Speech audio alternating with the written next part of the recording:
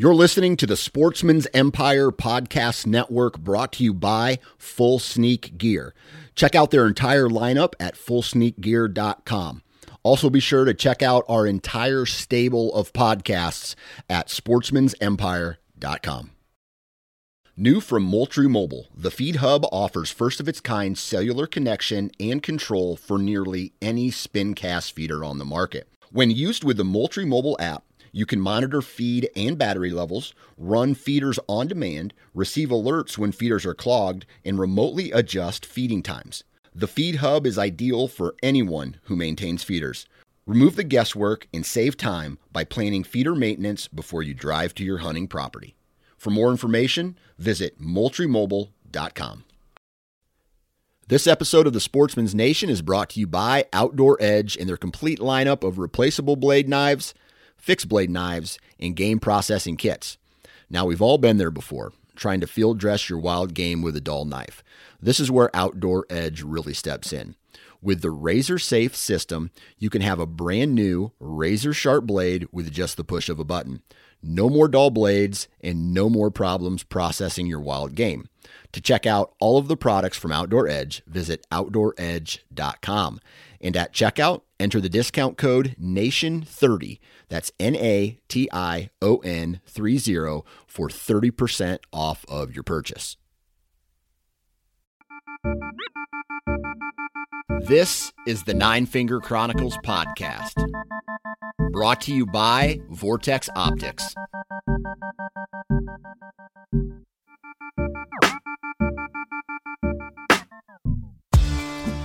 What's up, everybody? Welcome back to another episode.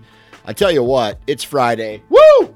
And I'm feeling good, man. I went out today, did some scouting, found a couple mushrooms, found a new variety of mushroom that I've been looking up. It's a gold oyster mushroom, and I'm gonna pick up some recipes on YouTube and some other places. I did my research. It is edible. I found some gray morels, and I'll make those. Just a very small amount, only 5. I just don't think the yellows are up quite yet where I'm at. It's kind of dry here too, so I feel like after a good rain, they might pop up. But I'm telling you, I had a good day in the outdoors, and I want to make 2021 the year of Dan Johnson. Not for everybody, but for myself. Like I hope I draw this, and that's what today's episode is about. I'll tell you here in a second. But I'm going to South Dakota again on mule deer. My buddy Dan Spano from New York, he's coming with me. Potentially, I might be going to Missouri to hunt, maybe like a quick 4-day rut hunt. Right? I might be, where else might I go? Oh, I might draw. Here's where we start talking about today's episode. I might draw, I'll find out the third week in May, an elk hunt in Wyoming.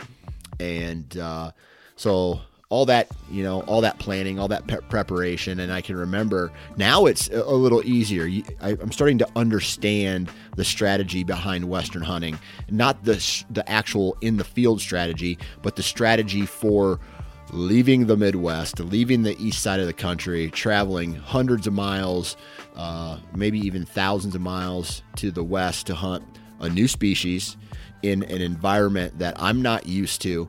And I don't know, man, I'm really trying to figure this whole Western thing out, because in the next, I'm going to say 15 years, I'll give myself till I'm 55.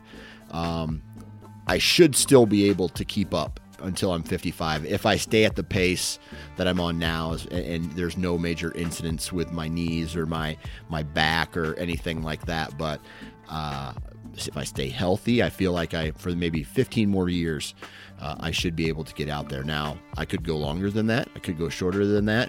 But I want to get out and do these type of Western experiences, elk, mule deer, antelope, maybe even some moose, some caribou up in Canada or Alaska. Those are a couple things that I really like. I got this bucket list here, and I don't know, man. I definitely want to accomplish some of those bucket list type hunts. So today, from Go Hunt, we have Dave Barnett, and Dave is kind of a wealth of knowledge from Go Hunt. I reached out to him a while ago about, just touch base with him about some unit information in Wyoming for my elk hunt, and he helped me out, and he gave me, he gave me some minor advice. And so I wanted him to come on the podcast and talk about this, because there's a lot of people out there who they're happy with hunting their whitetail in their state, whatever. But I will tell you this, the West is something completely different. It is amazing. It is eye-opening. It is jaw-dropping. It is beautiful.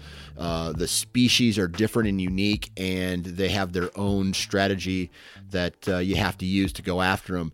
And I recommend it to everybody, absolutely everybody. And it can feel a bit overwhelming at first, right? We talk about, in this episode, we talk about how the planning, the preparation, some places are over the counter. Some places are preference point hunts or draw hunts. Some are lottery hunts. And we talk about the strategy from a planning standpoint about how, if you really wanted to, you could go out and hunt whatever you wanted to hunt out west every single year, right? Whether it's mule deer, elk, antelope. Those are just the three that we kind of focus on this episode. I know there's, other crazy species out there that may take a lot more time to get access to. But this is that episode where what I want to do is motivate you to start thinking about it anyway. Really start thinking about going west and doing this, because once you get a certain age, you're going to be like, oh man, I don't think I can do that anymore. And I want everybody to try and experience. I can remember my first elk hunt was a disaster. I was not physically prepared for it. I didn't have the right gear for it, but I left that place wanting more. It was a miserable trip at times, but I left that wanting more and more and more and more and more of it. And to the point where I'm in a position now where I'm going to be going west every single year with proper planning and preparation. And I'm going to try to hunt elk, if not every year, once every other year. I'm going to try to hunt mule deer every year. I'll throw in an antelope hunt in there as well. And preference points and lottery and over-the-counter tags are all in that strategy, and that's what Dave talks about today. So I'm not going to talk any more about it. We're just going to get right into the episode after we do a quick commercial here. Wasp and Vortex. Vortex Optics, title sponsor of the podcast. Amazing products.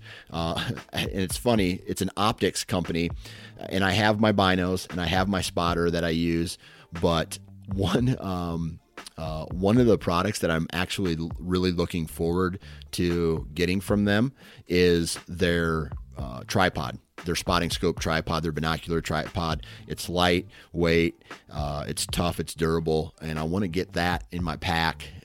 Because I have a decent tripod right now, but it is from Amazon. It was like $30, and sand has gotten in it, and it was almost like disposable, right? It's a one-time use type deal.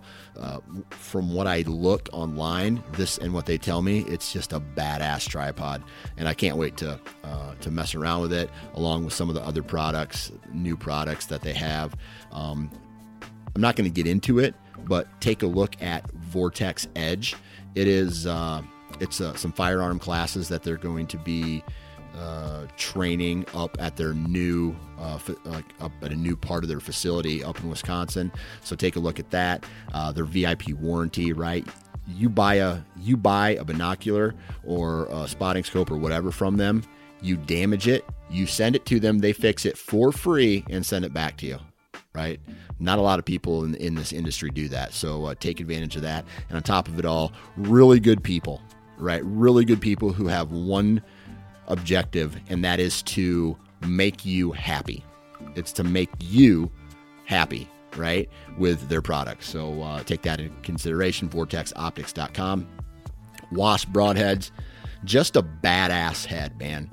I mean, like, just a badass head. Badass company. I love the people that, again, it all comes down to people for me, really. I love the people that work there, and I can remember the first time I went into a store and bought a pack of wasps. I picked up the wasp jackhammer a long time ago, and I put it on my head and I smoked this doe, and it was like, I hate to say it, but it was gory, right? You don't want to really use that to describe, this moment, but it was gory. Man, I destroyed this poor doe, and I watched her drop like in 20 steps. She didn't even know what hit her. Massive wound channel. She dropped, and I drug her in my truck, right? And when things like that happen, and you're not thinking about if whatever product it is, right? And in this case, it's a mechanical broadhead. You're not wondering, oh man, did it open? Did it do this? Did it do this? No, it opened. It destroyed her lungs and heart, and she's dead right there. So it did its job. And that's what really, as hunters, we need our products to do. We just need them to do their job. That way we don't have to think about it. And when you're not thinking about your product, then you're focused on the hunt. You're focused on trying to get close to your game and kill it, right? And that's why I have confidence in Wasp, right? So wasparchery.com. I do have a discount code for you, and that is Wasp. 20% off your purchase, and here's the discount code: 9 Fingers 2020. 9 Fingers 2020. My 2 favorite heads are the Boss 4-blade, which I'll probably be using for my elk hunt, and the jackhammer for whitetails, and I think and mule deer too. So, all right, that's the commercial. That's the intro. Let's get into today's. We'll call it a Western hunt strategy planning session with Dave Barnett of Go Hunt. 3, 2, 1. All right, on the phone with me today from Go Hunt, Mr. Dave Barnett. Dave, how we doing, man? Doing good, Dan. How about yourself? I can't complain. It's out of the 40s here in Iowa. We've had this huge cold spell the last couple weeks, and now it's starting to actually look and feel like spring today, and I'm pretty jacked about that because that means I can start doing some hunting activities. Wonderful, man. That's good. We I live in southwestern Utah. We've had pretty phenomenal weather the last few weeks in the 60s and 70s, but we're on an extreme drought right now. A lot of the southwest United States is bad dry this spring. So we're really watching precipitation levels and hoping we start getting some of those monsoon storms come through soon. Yeah. I was just out shed hunting the other day, and it looks like it's summertime out there right now. It's bad. Yeah. So in certain parts of the country that are, I don't want to say desert type climates, but I think there's another term for it where there's just not a lot of water that comes through the area in a given year, but the wildlife seems to flourish in those. Is this one of those droughts where the wildlife is having to move out or is just not surviving, or is it just something that they're toughing out and dealing with? There's definitely some big concerns across the West right now with this particular drought. A number of states have been reacting to it. Arizona just changed a bunch of seasons. Wyoming's already announced a bunch of closures or not closures, but reductions to antelope tag numbers. There's quite a few states that are really taking notice of this and watching it, either reducing hunter opportunity, i.e. in tag numbers, or cutting season dates down. So there's a number of agencies that are pretty concerned about this at the moment. Yeah. And it's definitely going to change the landscape a little. Yeah. And when you have drought, you're not just thinking about lack of water, you're also thinking about fire. And if you watch the news at all in the summertime, the last couple of years, fire has been a pretty big concern for the Western states. Yeah, it's been bad. Last year, Colorado was kind of the big one. Colorado had some massive fires last year. We're definitely worried about that. I mean, just a couple weeks ago, I had a huge brush fire right across the street from my house. And one thing that we kind of run into down here when we get these drier springs like this is we don't get as much vegetation that grows on the landscape. So it's kind of a two-edged sword if you look at it. Whereas where I grew up in western Montana, if we get a real wet spring, you'd have tons of vegetation on the ground, and then you get a hot summer. So when fire season comes through, it gets even worse on wet years almost. Yeah. So there's some variables there. But yeah, fires this year are going to be a huge, huge concern, and they could certainly, displace some hunters and change things, on landscape as far as game goes too. Yeah. Well, I tell you what, man, this is, and this is something that is concerning for me as well, because I'm a Midwesterner. I'm a flatlander, as you guys probably would call us. And my goal is to get out every year from now on. Right. I've saved my money. I've focused, my budget on what I want to accomplish, what my hunting goals are. And that is taking a Western hunt in some way, shape, or form every year while my knees can still do it. Yeah. So, right. And that's what I want to talk a little bit about today, and kind of jump into this arena for someone like myself, who I'm 40 years old, but I'm still new. I'm brand new to this. And I don't think that someone in my position can ever really, I'm sure they can if you put, 10, 15, 20 years of experience under your belt, but I've only been on three elk hunts or 4 elk hunts. I've been on 2 or 3 mule deer hunts, and that's it. So it can be kind of confusing, some of this stuff, as far as preference points and lotteries and stuff like that. But before we get into that, let's talk about what you do for a second at Go Hunt, what your role at Go Hunt is, and then how Go Hunt can actually clear the muddy waters, if that makes sense. Yeah, definitely. Yeah, like you say, I mean, getting into Western hunting, I mean, it's intimidating, just from reading through the regulations. I mean, every states are so different, and trying to decipher your point systems and how that works, and then just planning the logistics of even getting out there, and then how you get through the hunt. Definitely makes it tough. So yeah, here at Go Hunt, my official title, I'm the research content manager. So essentially, in layman's terms, I deal very heavily with our research platform. A lot of the written content that's on the research platform, handling, updating our seasons, and then we have other people in the office that handle data and that type of thing. So I'm largely involved in the research side of things with the company. And speaking to Go Hunt directly, and exactly what we're talking about right now, just trying to sift through kind of the bucket that is the West. That's exactly what Go Hunt was created for. We wanted to create kind of a one-stop shop for hunters to go to. It has all the information you need on each state, breakdowns for every state as far as how their tag system work, how their draws work, how it works for non-residents or residents. Just kind of a general overview of everything there. Then the other thing we wanted to do through our Filtering 2.0 platform was provide good tools for hunters to get in and start researching hunts and not have to sift through 20 different reports off the state website. You have everything right in front of you on one click.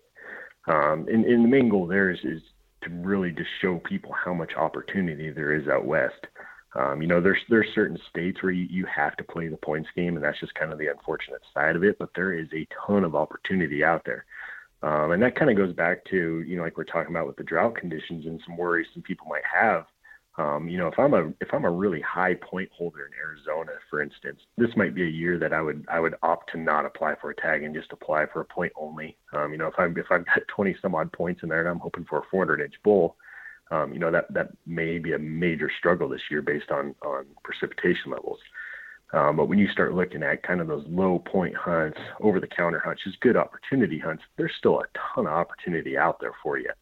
Like I said, that drought, usually you kind of feel it more on the top end of the points pools, leaning more towards the trophy quality animals. Yeah. But there's still a lot of really, really good options out there. And a lot of stuff a lot of people don't consider too. I mean, spring bear is one of my favorite examples. That's a Western hunt that's probably the cheapest hunt you can do, and it's relatively easy, and it's a fun time of the year. So like I said, that's our main goal at Go Hunt, is to show people how much opportunity there is in the West, and then give you all the tools that you need to accurately find these hunts, apply for them, and plan for them. Okay. All right. So let's say there's a guy who, at the end of this podcast, he stands up out of his couch or he's in his car and he says, you know what? Screw it. I'm going to start today looking at some kind of Western hunt, right? Whether it's antelope or bear, like you said, or elk or mule or whatever. What is the first thing that, let's say, someone out of the Midwest, East, who's typically a whitetail hunter in their own world, needs to do, needs to think about, what's the first step as far as figuring out what you want to hunt and where you're going to hunt it at? Yeah, first step, like right away, obviously, is going to be figuring out which species you want to hunt and then what type of weapon types you're going to be preferring for that. That'll give you a good inclination on, as you start looking at these various states, what type of point levels you might need, what type of over-the-counter opportunities are available. The weapon type's really going to be kind of your big equalizer. Generally speaking, point creep is a big thing we talk about all the time out west. Generally speaking, archery or muzzleloader tags can give you a little bit better draw odds than a rifle tag, so there's some things you can play there. As far as like really kind of breaking down into state selection, you really have to kind of start looking at the small intricacies and differences between all the states and kind of where you can, I guess, barrier of entry, which state you can get into first to begin hunting. So say for instance, if we were looking at, doing an archery elk hunt and you wanted to get on a rotation where you could hunt a Western state every year, there's a certain system we can go about to get you into Montana, Wyoming, Colorado, or Idaho and kind of do those on a cyclic fashion, if you will, to where you can literally hit one of those states every year. So again, kind of boils down to that. The other thing too that I really like to talk to guys about with the West, there's a ton of different landscape and terrain types in the West. And you can really kind of pick and choose how you want your hunt to go about, and you can find opportunities for that. You look in Wyoming, for instance, on the west side of the state, you have great, high country hunting and alpine areas for deer and elk. But as you start moving out east, you got more plains type country. There's a lot of opportunity out there as well, but it's a different hunting style. So a lot of it is kind of choosing the hunt that you want and then finding which state's going to, meet all those parameters for you. Okay. So then as you, let me ask you this though. You mentioned that there is more opportunity. It sounds like there's more opportunity with archery and muzzleloader tackle than there is with a rifle. Is that true for all species across the board, or in all parts of like certain states, or is that just, I don't know, is it because rifle hunting is easier? It's kind of a generality. You look at it in certain species. Look at for elk, for example. Typically, most of your rut hunts are going to be archery hunts. But there are certain caveats to that as well. But in general speaking, muzzleloader and archery hunts will be slightly easier to draw just because obviously the rifle hunt, you have more participants in the rifle hunting realm, and I don't want to say it's easier with a rifle, but you don't have to be as close with the rifle. So you have a little bit easier entry there. So the rifle hunting definitely gets more of the spotlight with that. But there are certain cases too where you might see better draw odds on a rifle hunt, and that's purely based on the fact that it's in a less desirable season date, or has higher restrictions to it. Right. But in general, you can get away with a little bit more with the archery muzzleloader side. You might see a little bit more over-the-counter opportunity in archery on certain things. So being well versed in various weapon types is a good thing to have under your hat for going out west. But it's definitely not. I don't want to make it sound like if you're a straight rifle hunter that there's no hope for you, because there's still a lot of opportunity too. Yeah. It's just kind of digging through the weeds and seeing what's realistic and attainable for you. Gotcha. All right. So I hear this term used a lot when it comes to hunting, and it's almost like an ad lib, right? If you're willing to do this, you're going to have a better opportunity at getting a tag to hunt whatever species you're going after. Is there fill-ins there? Like if you're willing to X, then the outcome will be greater for you to draw or hunt a species on year 1 or 2 or something like that? You can run into that. One big thing, Colorado is a big state to look at. Colorado is probably one of the most, it is the most popular Western state people are going to be researching. In talking specifically like on Colorado over-the-counter type hunts. For an over-the-counter elk tag in Colorado, they don't restrict tag sales, so there can be a massive amount of hunters on the landscape. But as you start comparing those to, say, like some elk hunts that might take like a 1 or a 2 point draw, it drastically starts cutting down tag numbers. So you could say at that point, if you're willing to, wait another couple of years on this, you can drastically improve your hunting conditions. But along with that, you start looking into Colorado, and they have a lot of units you can draw on 0 points.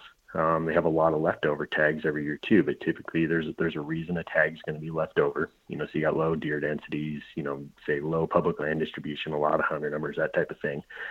But if a guy's willing to work around those parameters and kind of go into the hunt with the right mindset, there's still a lot of opportunity. On some of the most crowded units in Colorado, they still kill giant bucks, 180 plus inch deer. The opportunity's there. It's just dealing with, kind of some of these extra hurdles that you're going to be handling. It kind of goes into the same sense of just getting away from people. If you're willing to hike in a little bit further, typically you can distance yourself from people.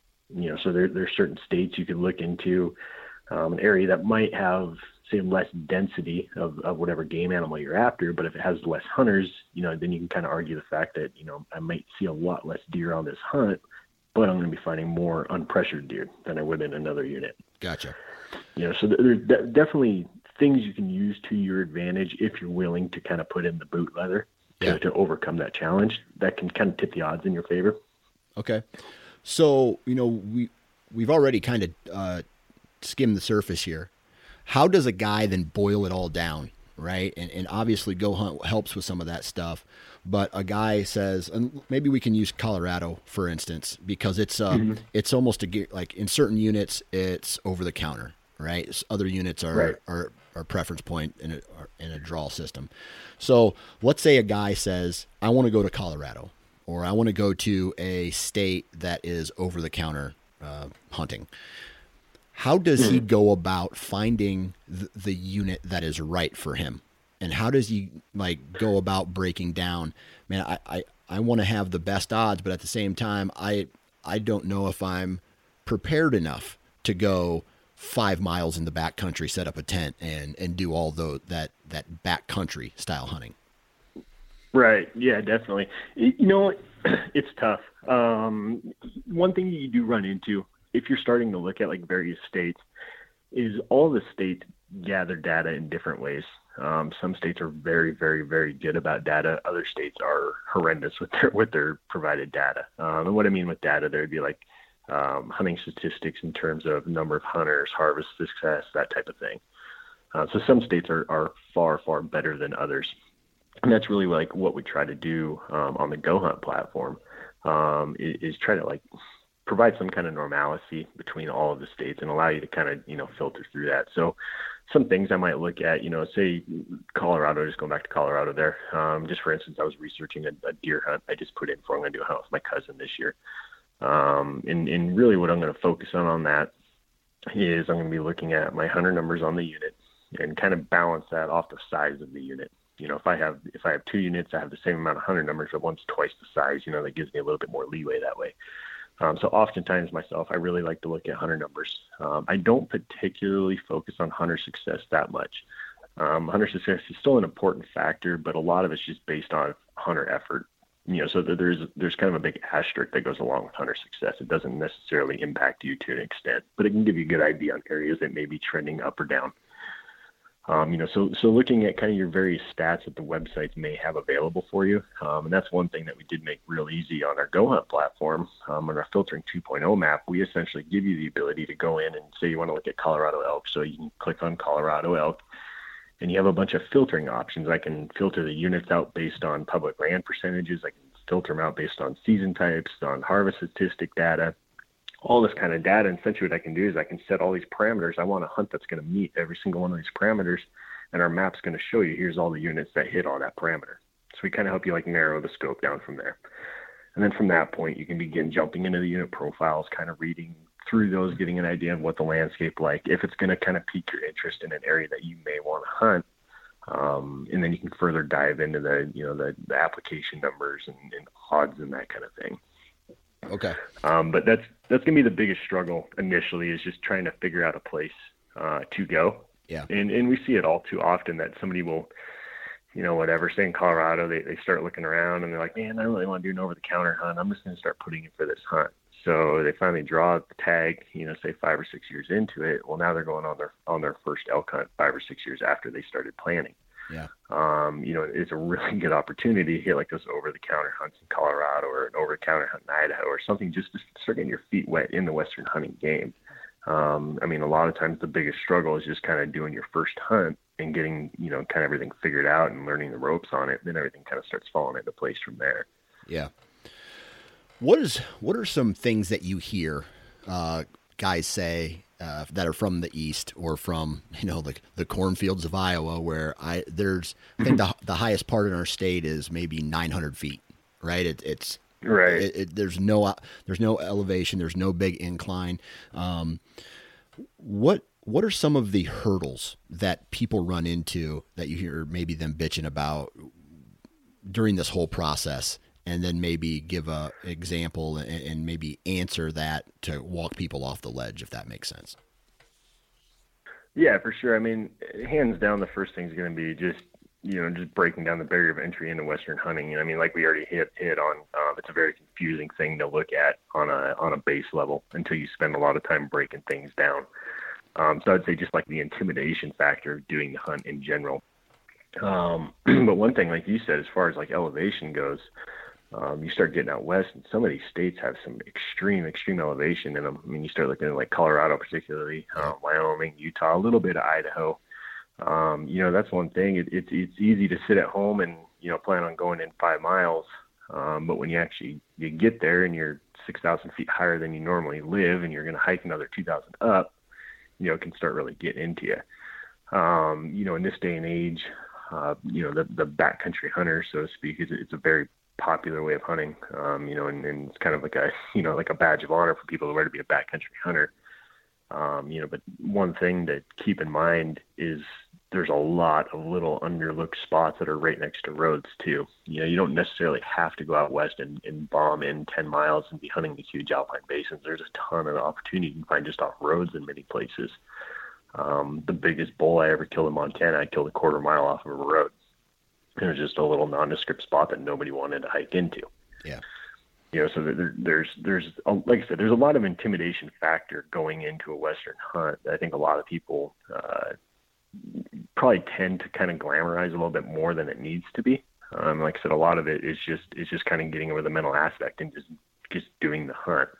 You generally find it's a little bit easier. Yeah. One common question, though, that I do get a lot, I feel a lot of these, is guys heading into states like Wyoming and Montana and worrying about grizzly bears. Grizzly bears are very common worry. In fact, a grizzly bear just unfortunately mauled somebody to death in Montana here a couple weeks ago. In general speaking, in Montana particularly, there's far more units without grizzlies than there are with grizzlies. So that's one thing too. I think a lot of people kind of get freaked out by the predator thing. That was actually all you hear is bad news. Yeah, that was actually the determining factor in where I applied this year for my Wyoming. Definitely. For my Wyoming, I haven't been on enough. I've never been around them, and more than likely, I'm going to be doing this hunt solo by myself if I draw this year. And I did not want to throw possible grizzly bear attacks into the things I needed to worry about. So I decided to go to a different unit apply for a different unit that did not have that factor. Yeah, definitely. Yeah, and that's one thing. Let alone the stress factor of just watching over your back the whole time. If you're in bad grizzly bear country, then you're dealing with cooking your food away from camp, you're hanging your food away from camp. It adds a lot of extra work to a hunt versus just rolling up to your camp or your camper, whatever you're doing for sleeping and just going to sleep. Yeah. There's a lot of extra things to consider. So yeah, grizzly bear is one thing I get hit on a lot. That's a big factor for a lot of guys. In general. Yeah, go ahead. Let me ask you this about grizzly bears since we're on the topic. Obviously, it's something that needs to be worried about or thought about, I should say. But for me, I'm just like, hell no, man, I ain't going to worry about it. Is it something that is a big deal? Like it's very, very important? Like equal to having water if you're going to go on a backcountry hunt as opposed to, or is it maybe blown out of proportion? I think in the right areas, it's definitely necessary. I think in general, if you're not in like a quote unquote grizzly hot spot, it pays to be smart about things, but I definitely don't think you really need to be too awful concerned about it. In 99% of the spots I hunt in Montana, I don't carry spray or anything like that. I mean, we're still smart and cognizant if we're, approaching an animal for another quarter or something like that, say we're returning to the kill site or whatever. But like I said, there's definitely a time and place to be smart and cognizant with it, but there's other places where I would tell you to, not necessarily worry about it, but, still just be making wise decisions when needed. Have you ever had a grizzly bear encounter? I haven't. In fact, most of the places I hunted in western Montana weren't even like grizzly bear area. I hunted one area the last few years I lived up there for elk. I ran into a ton of grizzly sign, but never actually ran into a bear. Yeah. I've been around tons of black bear. I never really had an issue with them. I really don't have any concern with black bear at all. But there again, they have the capability of doing it if they want to. Yeah, absolutely. All right. So, we're sitting here talking about getting your feet wet on a potential hunt. Is there an opportunity, what would you recommend? Let me ask you this way. Would you recommend some guy go to a state that has, or a unit that is an over-the-counter tag and start playing that game first, over-the-counter tags? Or would you recommend guys going into starting to buy, hey, I want to elk hunt in 4 years. Right. Let's go preference point route. Yeah, for sure. I mean, yeah, if it's a situation where, I guess I look at that in two different routes. Let's say that a guy's like, all right, I can go hunting in 4 years. The time leading up to that 4-year period, I'm busy. I can't go. Then I'd say, okay, let's look at some point system. Let's get you into a couple states. And then at that 4-year, you're going to have a couple options to start looking at. But if it's a situation where a guy's like, I just want to get into Western hunting and I want to get myself set up to where I can start hunting, every year, every other year, whatever. And then we can start looking at doing kind of a combination. So we can start looking at some of these states like, say, Wyoming or Montana. You have to have points to draw their general tag. You're generally a 3 to 4 year wait. Montana's a 2 to 3 year wait. So what kind of states can we supplement in the meantime while you're waiting for your points to accrue in those states? We can start looking at, Colorado opportunities, Idaho opportunities. If you're further out west, you can look at like Washington or Oregon. And then you got other opportunities. Arizona's got a great over-the-counter archery deer hunt you can look into. You have some good options there. It's like I said, a lot of it kind of boils down to, I guess, what your end goal is. If there's a situation where a guy's like, say an older gentleman or somebody that just wants to do one elk hunt and kind of be done with it. At that point, we might look into some more preference point options and try to get you into some opportunities there. And there's especially in Wyoming, with their wilderness laws and non-residents not being able to hunt wilderness unless they're with a guide. Yeah. There's oftentimes, if you have the funds to go with a guide, you can get into some phenomenal hunts in Wyoming every year, just based on the fact that nobody applies for the hunts because they're, unless they're with a guide, they can't go. So you get in some of those areas, again, it's high grizzly bear country, but you get in some of those areas around Yellowstone, a guy can get into every year or two and be in some incredible hunting. Gotcha. So there's definitely a strategy to be had there, ultimately landing on kind of your end goals of your, your Western hunting career, if you will. Yeah. So now let's talk about species on top of all of that. Is there, and yeah. You've already mentioned that spring bear has a lot of opportunities, mm-hmm. But when I think of the West, cause there's some black bears in Minnesota and Canada just north of me. When I think of the West, right. I think of elk, antelope, mule deer. Okay. Is there one of those species, if a guy just wants a Western experience, he doesn't care what he's hunting, is there any of those species that offer more of an opportunity or an easier draw or opportunity over the other? Yeah, definitely. You're gonna find probably arguably more opportunity in the elk realm, just based on the fact that you have a little bit more over-the-counter offerings with elk.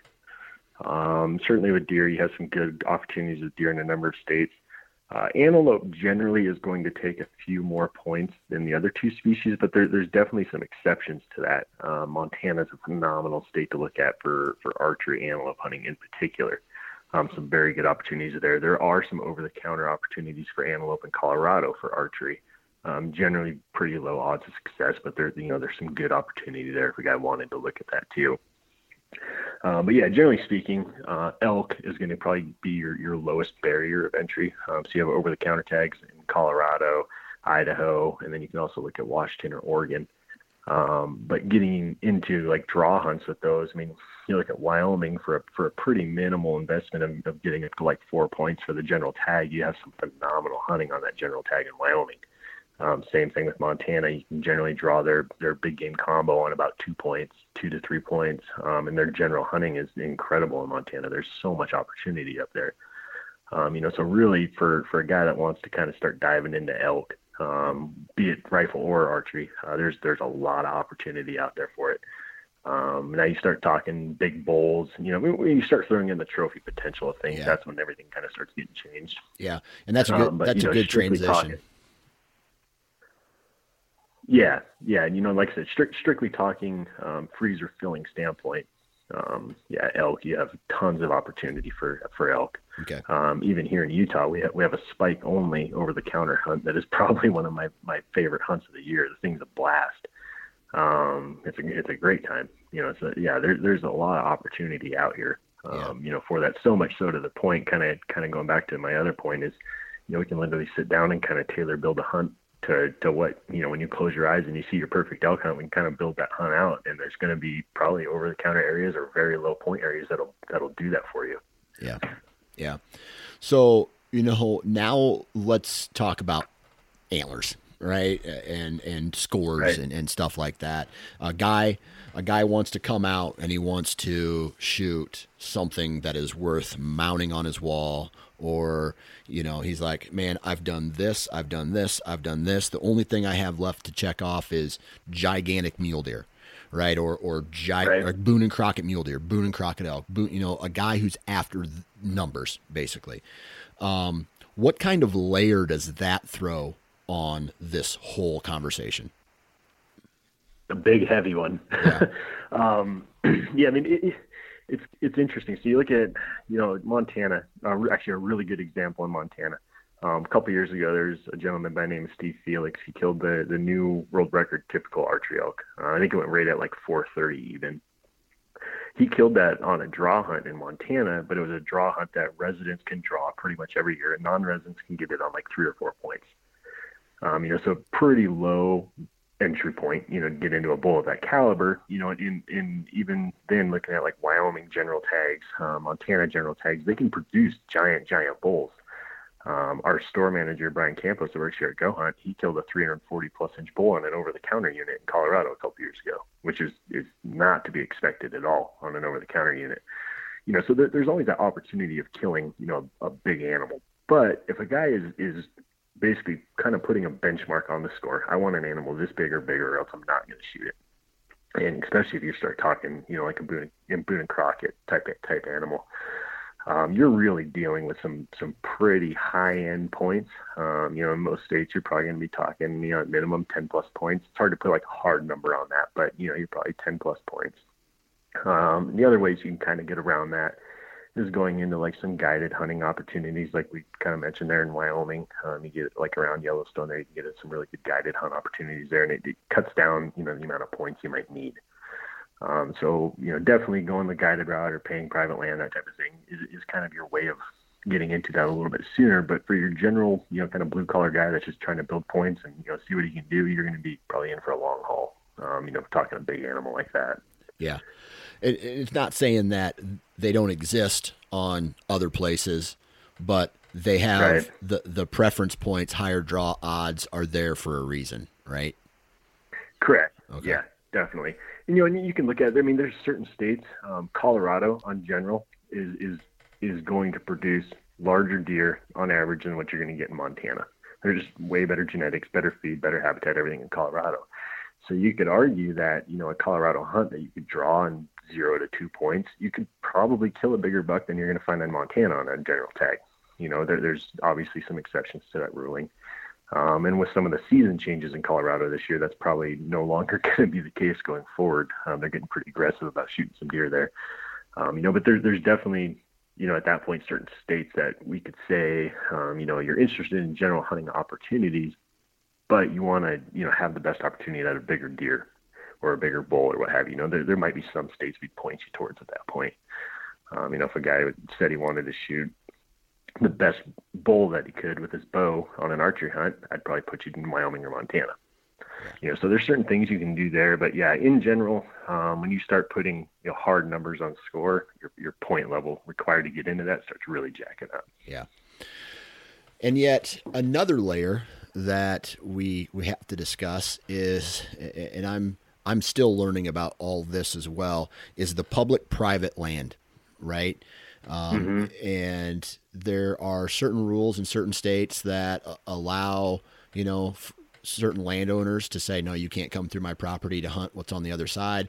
And then there's certain states that, you know, have, I guess, some kind of easements that allow a hunter to go, or anyone who wants to, you know, go onto public land through a private land.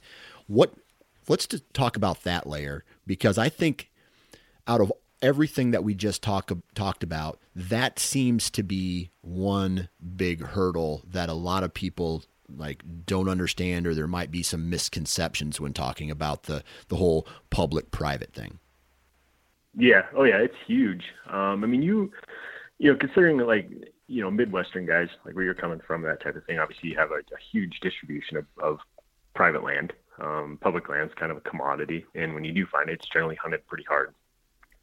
You look in some Western states, you know, Wyoming, Montana, Idaho, in a number of places, particularly if you're looking at like elk habitat, I mean, you can pretty much, if you're in the mountains, it's wide open. You know, as far as you can see, it's public land. You can hunt.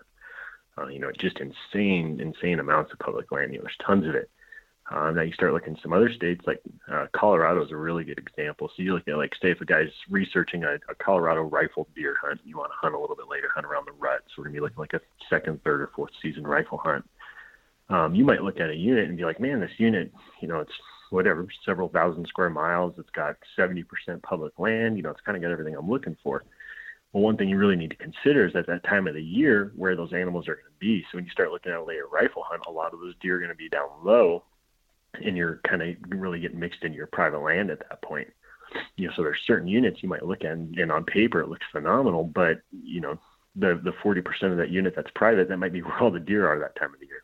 Yeah. You know, so the guy definitely has to pay attention to that.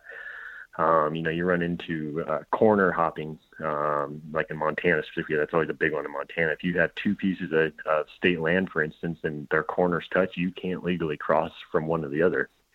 You know, so there's a lot of landlocked public land too that's inaccessible. Now that being said, in certain areas, pretty much every state has programs set in place where they actually have private land that's enrolled into public hunting opportunities for hunters. So essentially the states will, kind of on a real base level explanation, the states will offer some kind of compensation to the landowner to in turn allow public hunting on their land. Yeah. So in those instances, you know, in Montana, like on the east side of Montana, if you're antelope hunting or something, there's a lot of private land you can actually hunt. But along with that, some of those private land pieces might butt up against landlocked public pieces. So you can kind of use that private land to access into additional areas as well. You know, so with the mapping apps that are out available now, we have a new mobile app that's getting ready to release soon. It's going to have all the public and private land data on there. Those on certain hunts get very, very, very important. You know, like I said, just because it's on my mind, because I applied for it recently, you know, those Colorado deer hunts, you really have to watch your maps, and there's a lot of opportunity for guys that want to sit down and try to figure out those little areas you can get into. Yeah. You know, so it's definitely something to consider. You know, there's certain species that you're definitely going to feel it a lot more, particularly like deer and antelope. But you get into other species, and like I said, you might have almost essentially unlimited access to the area that you're hunting. Yeah. Where do guys tend to get in trouble? They have brain dead moments where they think everything's fine. They have points, and they're just like, oh, okay, well, I got points. I'm going to apply. Let's see what, you know, let me apply for this unit. And then all of a sudden they get something back, or maybe they burn a whole bunch of points that they were just like, dude, I shouldn't have done that type of moments. Where are some of those mistakes made? Yeah, so I think a big one would be like we were just talking about in Colorado there. You get stuck into a unit that, say maybe it's got, you know, high harvest success rate. It's got a lot of public land. But then you get there and you find out all the deer are on private, and a lot of that harvest success is coming from people shooting them off of private. Yeah. You know, so you get kind of like skewed results from that, if you will. So yeah, when you start getting into kind of that, that higher to midpoint level, it starts getting a little bit more important to really kind of look at the unit that you're applying for and see, if I draw this unit, am I actually gonna have better hunting opportunities than what I would have had, say, 3 or 4 points ago on a different unit, just because it had more public land in it. Yeah. And there you run into the issue there too when you start talking points. You hit point creep, which we can touch on that, but you start getting point creep, and there's what we call the no man's land and points. There's a huge stretch in a lot of states where you either are going to be sitting in for the long haul and probably likely never drawing the tag that you want due to point creep, or you have to turn around and burn the 15 points that you have on a hunt that would normally cost 4 points just because you want to get out of the point pool, and kind of get restarted with that. We see it every year. I mean, you'll see people that just get sick of sitting on something and they'll throw, an exuberant amount of points into a hunt just to get a tag and be done with it. Yeah. So really kind of pay attention. Oh, sorry, go ahead. Where do you see that happening the most? Is that with elk or other harder species like, sheep or bighorn or mountain goats? Yeah, you'll see it definitely more like on the deer and elk side. You talk like your big trophy species, moose, sheep, goat, bison. Those are going to be the ones that you're pretty much just always going to have crap odds with that. It doesn't matter. You got to pay to play the game with those. You just have to apply. Otherwise, you won't get a sheep tag. Only caveat to that would be doing like an unlimited unit sheep hunt in Montana, which is probably one of the most brutal hunts in the lower 48 you can do. But yeah, especially in antelope, mule deer, a little bit of whitetail in some areas, but antelope, mule deer, and elk specifically. Those are going to be the ones. Those are your high-profile animals. Those are, everybody wants a 200-inch buck or 400-inch bull. Those are going to be the units that are really going to take a ton of points to draw. And essentially, with the point creep, you kind of have an excess amount of applicants, and you have a very low amount of tags. So every year, the amount of points it takes to draw that tag keeps jumping and jumping and jumping and jumping. And if there's enough applicants ahead of you, it's possible in your lifetime you'll never draw that tag. Right. So you'll see that often where, people will, say they started putting in for a tag 20 years ago that they wanted, and eventually gets to the point that, they figure out they're not going to draw that in their lifetime, and they got to start looking into some other options. Yeah. What are some causes of point creep? Because I hear that thrown around a lot, but I think I understand, but I think I only understand a little bit of it. Yeah, definitely. Yeah. So point creep typically is going to be kind of referred to under a true preference point system where the highest point holders get the tags first. It can definitely kind of happen in a random odd as well, which I'll explain that. But yeah, essentially with a point creep situation is, let's say, a certain hunt gives out 2 tags. Let's say we're looking at like a really hard to draw hunt, gives out 2 tags, and you have 10 people that apply at the high point level, which we'll just say that's 10 points. Well, 2 of those guys are going to draw it. Now you have 8 people left over. So now essentially what you're looking at is for the next 4 years, those high point holder groups are going to take all the tags. And then you have the next point group that's behind it that's been slowly building up applicants as well. Yeah. So basically what you do, you kind of imagine it as a funnel, where you have this huge backup behind it and just a little bit trickling out the front. So like I said, it's possible. I mean, I got a kid that just turned 1 year old, and if I can buy him bonus points in a state, whatever given state, there's certain states I could put him in for, and he'll never draw, in his lifetime, just based on point creep alone. Man, that's crazy. So point creep's it's kind of a necessary evil with the point systems that we have. Points are a good thing. They're also a bad thing. It's an unfortunate side effect of Western hunting and the amount of, attention it's gotten recently. Yeah. But there again, like I said, it's easy to wallow in not ever drawing a giant tag, but there's also some opportunities, that a guy can find beyond that. And you'll also see point creep in some states. You look at like New Mexico or Idaho are good examples. They don't have a point system, so they're a true lottery. But as those states become more prolific in the animals they're producing, they get more, highlights, and they're seen on social media and that type of thing. You'll start seeing more applicants on a given hunt. So now, your draw odd that was 10 years ago is 15%. Now it might be 2%. So you're seeing kind of an odds creep, if you will, at that point. Yeah. So let's talk. So it's definitely getting felt. Yeah. Let's talk about that real quick. What's the true difference as far as if I go into a lottery hunt versus if I go into a preference point hunt. And like, as far as odds are concerned, or the percentage of me drawing a tag, because I look at it from a percentage standpoint, right?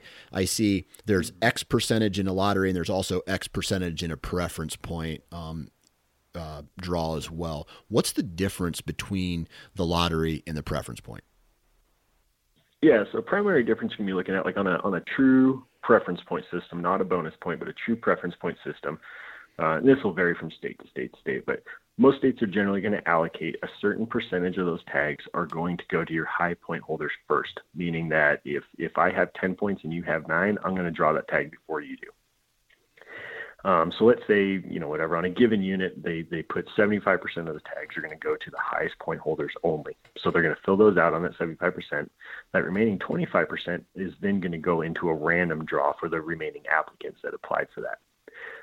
So oftentimes in certain states, such as Wyoming, Colorado, you can predict how many points you're going to need to be guaranteed that tag. But there is sometimes opportunities to draw it at a lower point level, albeit they're generally very small. So you have some kind of accountability there in planning, that type of thing. Okay. Now with a random lottery state like New Mexico or Idaho, they literally are just taking the amount of applicants they have, and they're going to start pulling tags, and there's no preference to them based on how long they've been applying, how new they are, whatever. They're just going to pull the tags out. You do run into some caveats there. As a non-resident, you have non-resident cap quotas. Non-residents can only draw up to X amount of tags in most states. There are some states where there's no difference there. Washington and Alaska, they actually put non-residents and residents in the same pool. But generally speaking, like I said, the lottery states are going to be just like it is. It's a pure lottery. There's no, there's nothing to it. And then when you get into your true preference point states, that's where you're going to run into essentially highest point holders get them first. Now some other states that you might look into, say Montana or Nevada, they use a bonus point system, and they also square your points. So under a bonus point system, basically all that happens is as you get more points, you essentially get more names in the hat, but it doesn't guarantee you a tag.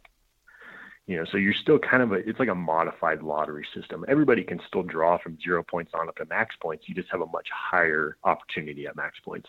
You have way more names in the hat at that point. Gotcha. Okay. So let's kind of wind things down here with a system, right? I've already told you that I want to hunt the West as much as I can. And it sounds like there's plenty of opportunity across several states. How do you approach people with a plan? Maybe some lottery hunts, maybe some preference point accumulation, maybe general over-the-counter tags. What would you recommend for a process or cycle that allows you to hunt the West every single year, and then maybe out of every single years, let's say 1 out of 5 years or 6 years or whatever is a cash-in year, if that makes sense? Definitely. Yeah, so typically what I like to do first thing is I like to break down the states based on their draw cycle. So you're going to have, or I shouldn't say that, I should say tag opportunities. So we're going to have our over-the-counter states that you can get into. You're going to have your states that, have, say, opportunity at low point levels. And then you're going to have your states that are pretty much going to be, you have to hold on to points because it's going to be like a big bull or a big buck tag when you do draw it. So typically what I really like to do is first thing look at, obviously what you want to hunt. So let's just say you want to, you're an archery elk hunter. You want an archery elk hunt. So we're going to look at that and say, okay, in Montana, you can generally draw that combination license on 2 to 3 points. Wyoming, you're generally around 4 points. So what we can do is we can start buying points in those states, anticipating a hunt in the next couple of years on either one of those states. In the meantime, I'm going to look at my over-the-counter states that I can kind of fill in, while I'm waiting on those states to cash out. So you have Idaho. If you can get a non-resident tag in Idaho, they were sold out exceptionally fast this year. It was crazy. You can look at Colorado. And like I mentioned, there's some over-the-counter elk opportunities in Utah. It's not a great state for it, but there is some opportunity there. So I'm going to be looking at these states, say kind of building like a 5-year plan, or I'm going to be putting in my points for Wyoming and Montana. I'm going to be filling in over-the-counter hunts where I can in the meantime. Beyond that, you're going to be looking at states, like Utah. is going to be a really good state to build points in. But as a non-resident, in order to draw a big bull tag in Utah, you're going to be talking, probably bare minimum of 15 points. With their draw system, it's possible to draw at a lower point level. It's just highly, highly unlikely. And the same thing goes with Arizona.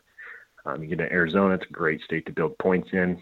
There's actually a lot of opportunity in Arizona to consider. But that's a state you're probably generally going to need a fair amount of points anyways to get a good tag. And then there's other states. You look at like New Mexico.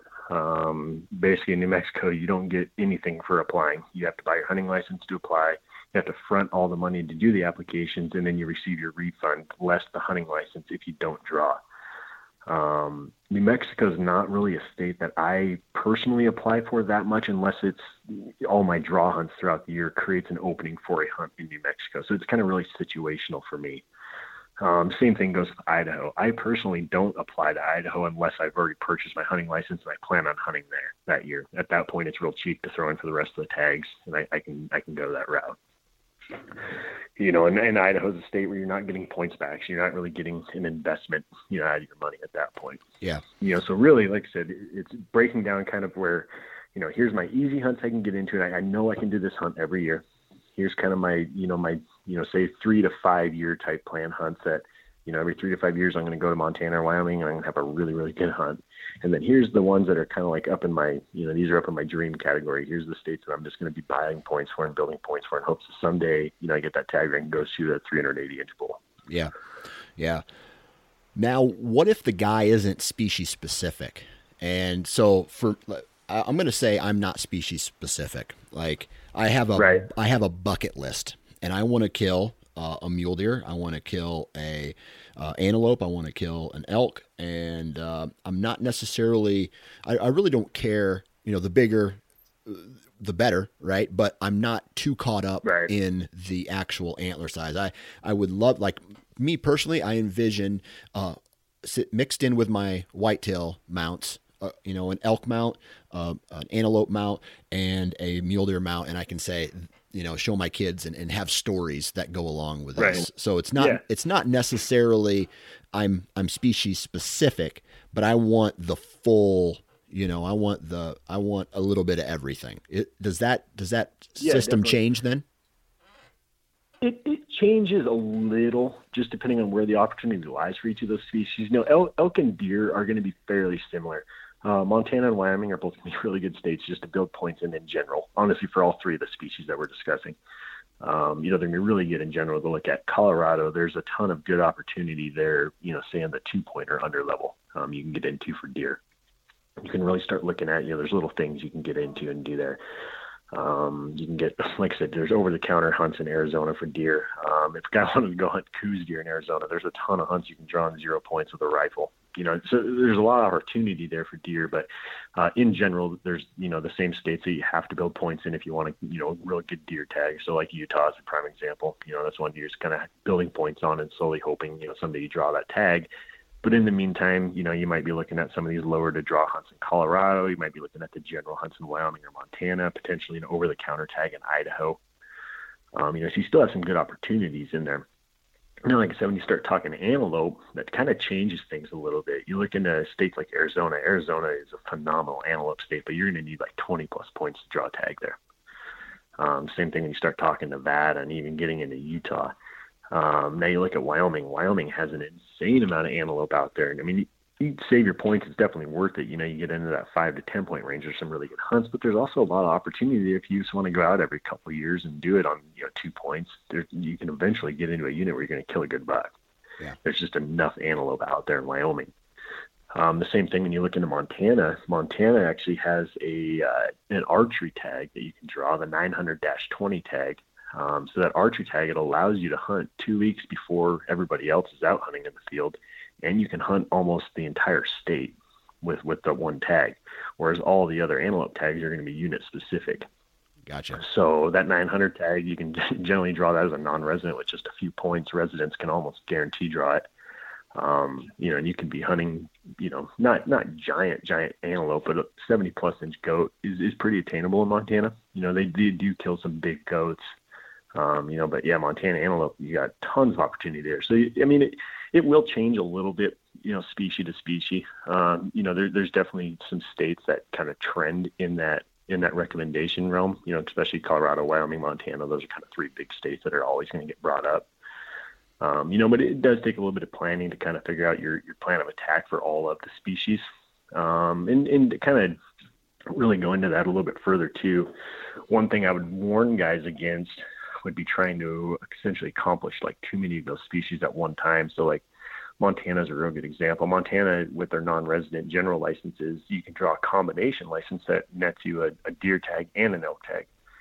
But typically, when a guy goes out on a hunt, if you're not focused on one of those species more than the other, you're going to end up just kind of spinning your wheels and really not hunting either of them effectively. Yeah.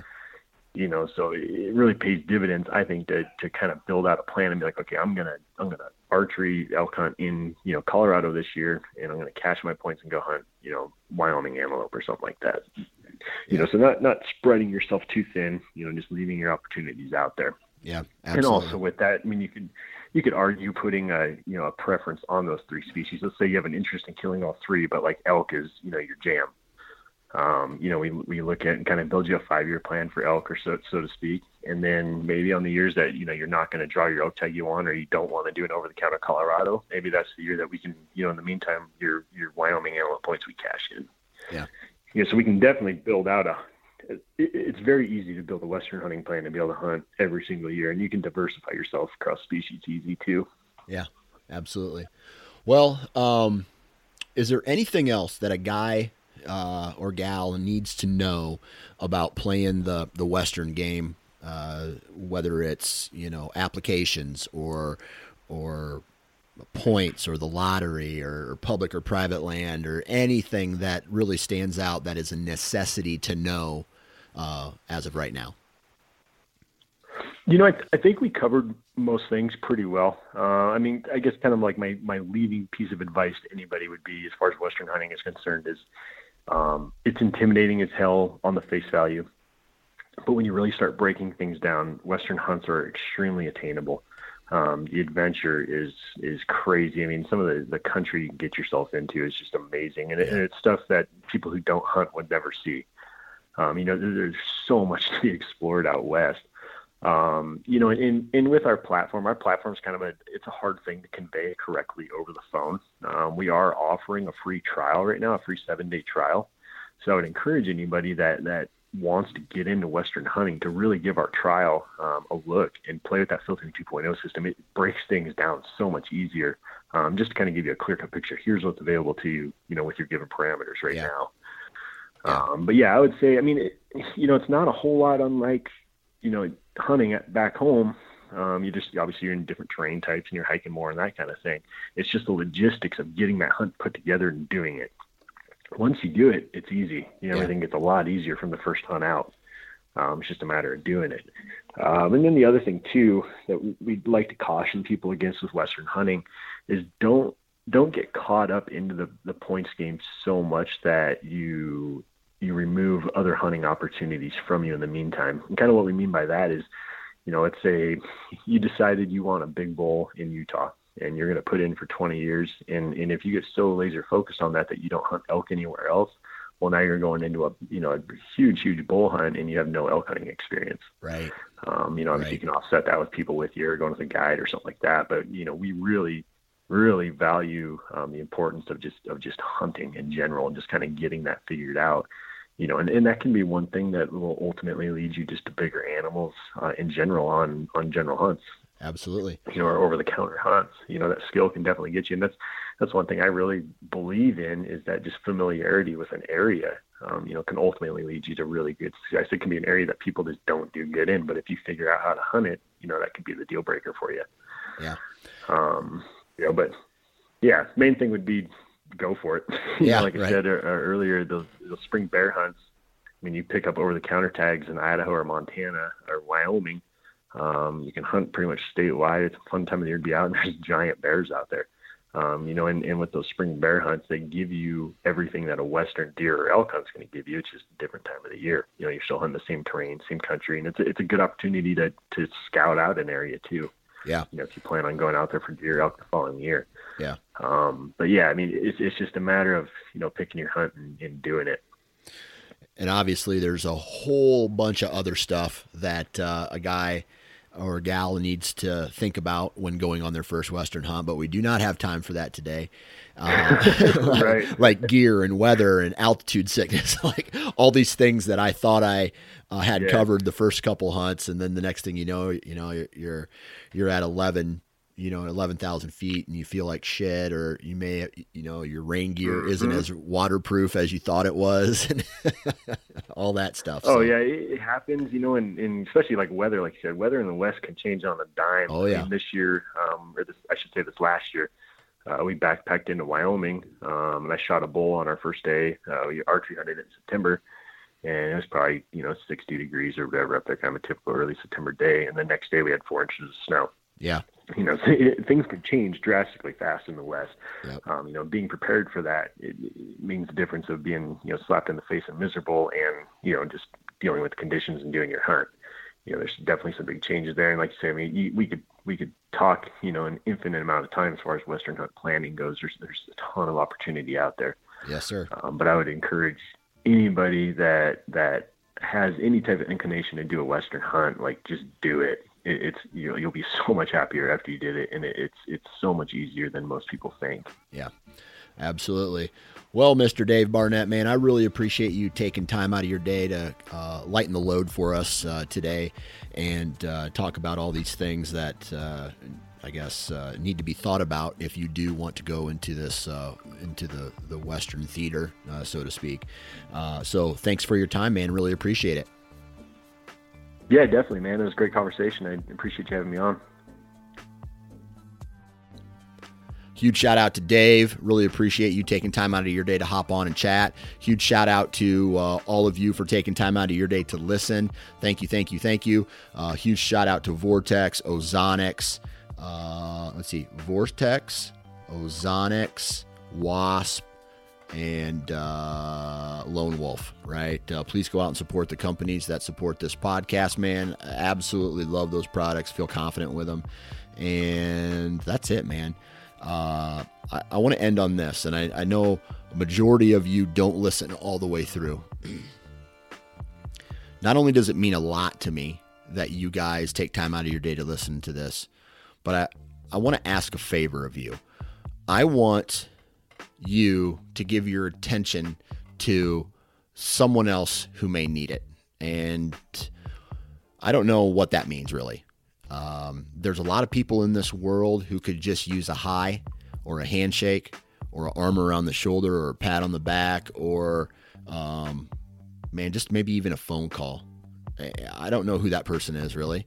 I try to be nice to everybody, but there's a lot of people who are stressed out in this world right now, and just a random person being a friend could help them out. It could change their day. It could be that line in the sand or a pivot where all of a sudden they're just like, man, that guy made me happy. Now I'm going to go make someone else happy. And it starts this chain reaction in this world. And I think that's what we need right now. It's just a shit ton more positivity. And that's my goal every single day. And I try to express that to everybody that I meet. I try to express that to my family, to my children, to my wife, to the lady who I buy my coffee from in the morning, everybody.